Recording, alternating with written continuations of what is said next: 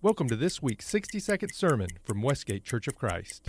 What could you do in 12 seconds? Two brothers spent many years and almost all of their money just for 12 seconds. In 1903, that's all the time it took for the Wright brothers to revolutionize the transportation industry and do what no one thought was possible. In Ephesians, we are told to be careful how you live. Do not be unwise, but wise, making the best use of your time because the times are evil. 12 seconds. That's how long the Wright brothers stayed in the air for their first plane flight. They found a remote area in North Carolina for two specific reasons. One, it was deserted and no one would be around if they failed, and two, it was sandy, so if the plane crashed, they thought they'd have a better chance of survival.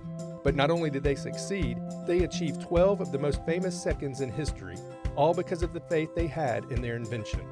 When you think about the seconds and minutes in your life, how much time are you spending wisely? Spend time investing eternally by reading your Bible and praying before God. It will certainly be time well spent. We hope you've enjoyed this week's 60-second sermon from Westgate Church of Christ.